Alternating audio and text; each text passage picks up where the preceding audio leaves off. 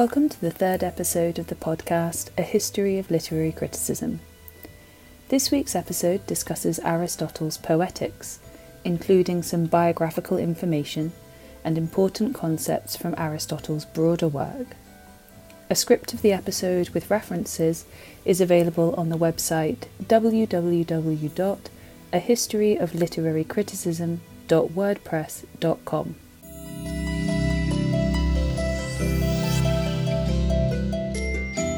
Historical and intellectual context. Aristotle lived from 384 to 322 BC. He was born in Stagira, then in northern Greece, and in 367 BC he went to Athens to study with Plato at the Academy. A gifted student, Aristotle became a teacher at the Academy until 347 BC, around the time of Plato's death. After travelling throughout Greece, teaching and conducting scientific research, Aristotle was invited to become the tutor of Philip II of Macedonia's son, 13 at the time. Philip's son was named Alexander, going on to be known as Alexander the Great. In 335, Aristotle returned to Athens and established his own school, the Lyceum. The Lyceum would form a rivalry with the Academy. While the majority of the Academy's students was aristocracy, Aristotle's school accepted more middle-class students. Additionally, while the Academy followed Plato's established focus on maths and politics, the Lyceum was dedicated to natural sciences and sociology. Aristotle left Athens in 323 to live on the island of Euboea, where he died in 322 BC.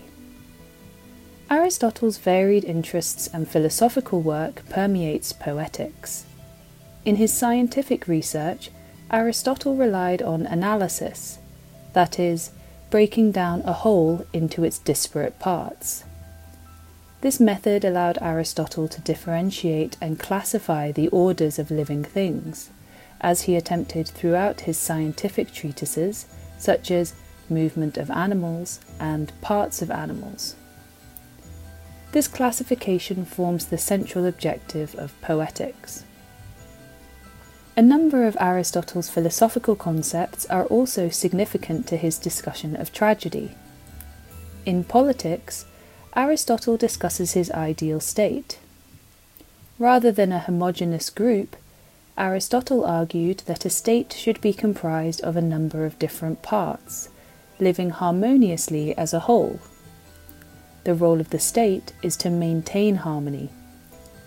The importance of such unity is to be found throughout Poetics. The state must also help people to live, in Aristotle's words, the good life. This good life is a life of virtue, and the role of the state is to provide the material resources to allow people to act virtuously. This focus on action is also significant to the Poetics. In Politics, Aristotle insists that virtue is not sufficient, that people must act virtuously. However, this is confused by his assertion that, quote, happiness is action. Aristotle clarifies that the significance of happiness is that its objective is to do good things.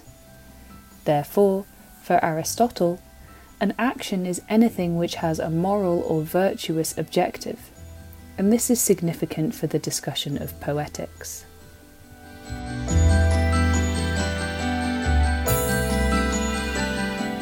Poetics.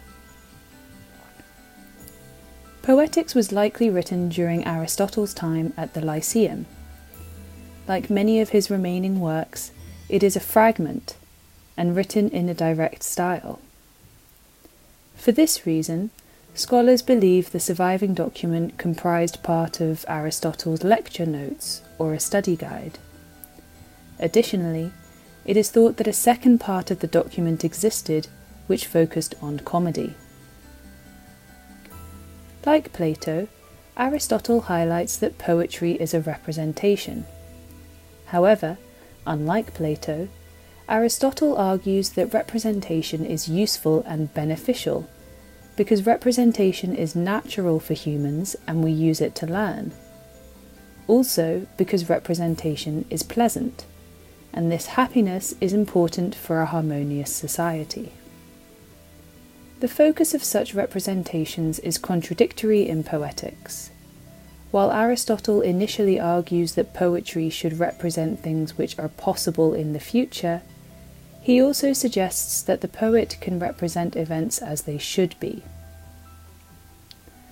Poetics begins by distinguishing broadly between comedy and tragedy, particularly in their different objectives and histories. However, he soon introduces a clear definition of tragedy. Quote, "Tragedy is a representation of a serious, complete action which has magnitude, in embellished speech, with each of its elements used separately in the various parts of the play, represented by people acting and not by narration, accomplishing by means of pity and terror the catharsis of such emotions." This definition summarizes many of the most important aspects of tragedy in Poetics. Emphasizing the importance of unity in Aristotle's work, the action of a tragic play must be complete.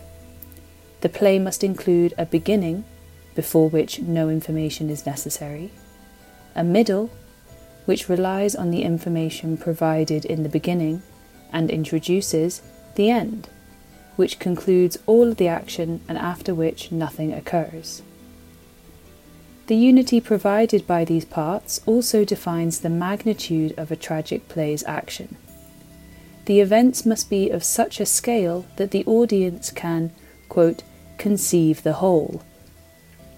While a bigger scope is better, Aristotle argues, the action should not be so large that the audience is not able to understand it in its entirety.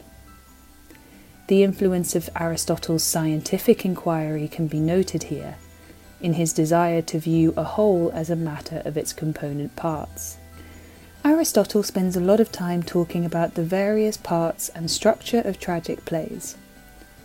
While the distinct parts of tragedy, prologue, episode, exit, and choral, are mentioned and clearly defined, Aristotle quickly turns to the various plots of tragedy. Following his theory of action, the plot is the most important part of a tragic play. However, these actions must still follow the laws of unity. They must be interconnected, with justification for each action coming from within the play itself, preferably according to a previous action. Plots can be simple or complex. Complex plots contain two of the elements commonly associated with tragedies: reversals and recognitions. Reversals are the changes from good to bad fortune, or vice versa. Recognition is the movement from ignorance to knowledge.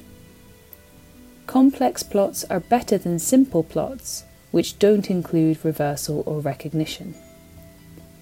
Double plots are also possible, wherein two characters will experience opposing reversals or recognitions. The reversal from a good situation to a bad situation is more likely to cause terror or pity, Aristotle notes. This terror or pity is also caused by suffering, another important part of tragedy's plots. This feeling of emotion leads to its purification and relief, catharsis. The ability of a tragic play to evoke pity is also attributed to the play's characters, and Aristotle's thoughts can be summarized into three main points. Firstly, characters should be generally good, but not too virtuous or too evil. Neither of these are lifelike, and would therefore prevent the audience from engaging with the character. Secondly, characters should act in a manner appropriate to their station or gender. Aristotle argues that women can be ridiculous, and enslaved people are not worthy of concern. Lastly, characters should act consistently throughout the play, and be lifelike. This definition is open to some interpretation, although Aristotle probably means that they should act according to established myths and legends. The requirement of a character to be more or less normal implicates another of Aristotle's famous definitions in Poetics, the tragic flaw. Tragic characters cannot be evil, and therefore the action which causes the events in a tragedy must be accidental. Aristotle uses the word error. Indeed, once again we can see the importance of action in Aristotle's definition, as the error is circumstantial rather than a permanent character flaw which would prevent the audience from engaging with the subject. Aristotle concludes Poetics by referring back to epic. Similarities can be found between tragedy and the epic form.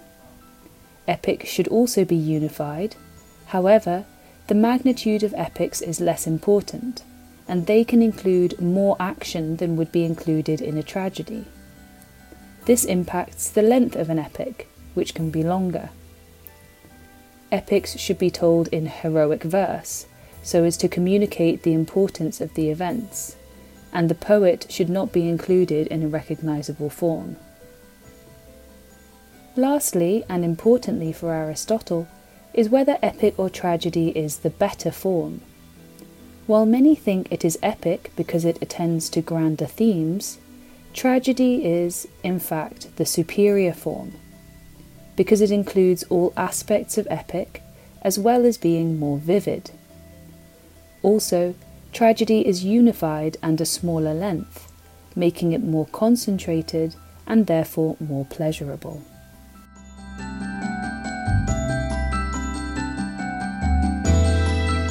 As with Plato, Aristotle's work has been so influential that it can be difficult to isolate specific theories. Aristotle's identification of tragedy's disparate elements dominates criticism, even until today, when deviations from this definition are often highlighted, while Aristotle's definitions remain the norm.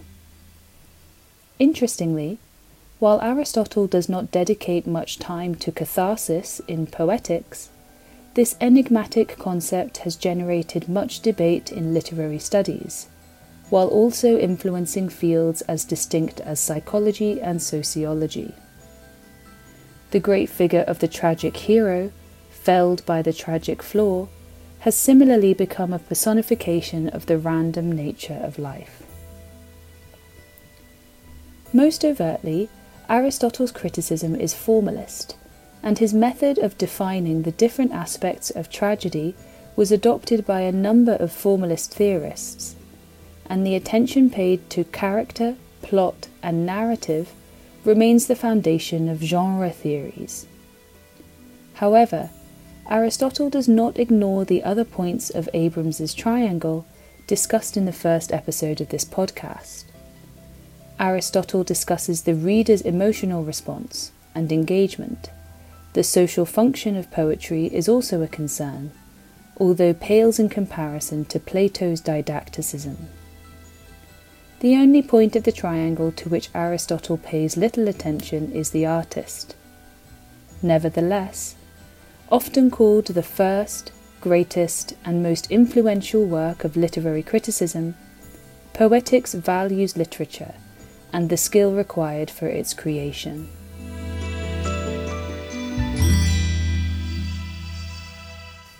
Thank you for listening to this episode of A History of Literary Criticism. If you can, please rate and review the podcast on your podcast channel. Any feedback would be greatly appreciated. Similarly, if you have a suggestion of a theorist who could be included on the show, please let me know. The email address for this, and anything else, is ahistoryoflitcrit@gmail.com. You can find the podcast on Twitter @LitCritPodcast. Next week's episode will be dedicated to Aristotle's rhetoric. Some suggested reading will be available on the website, which might be useful as preparation.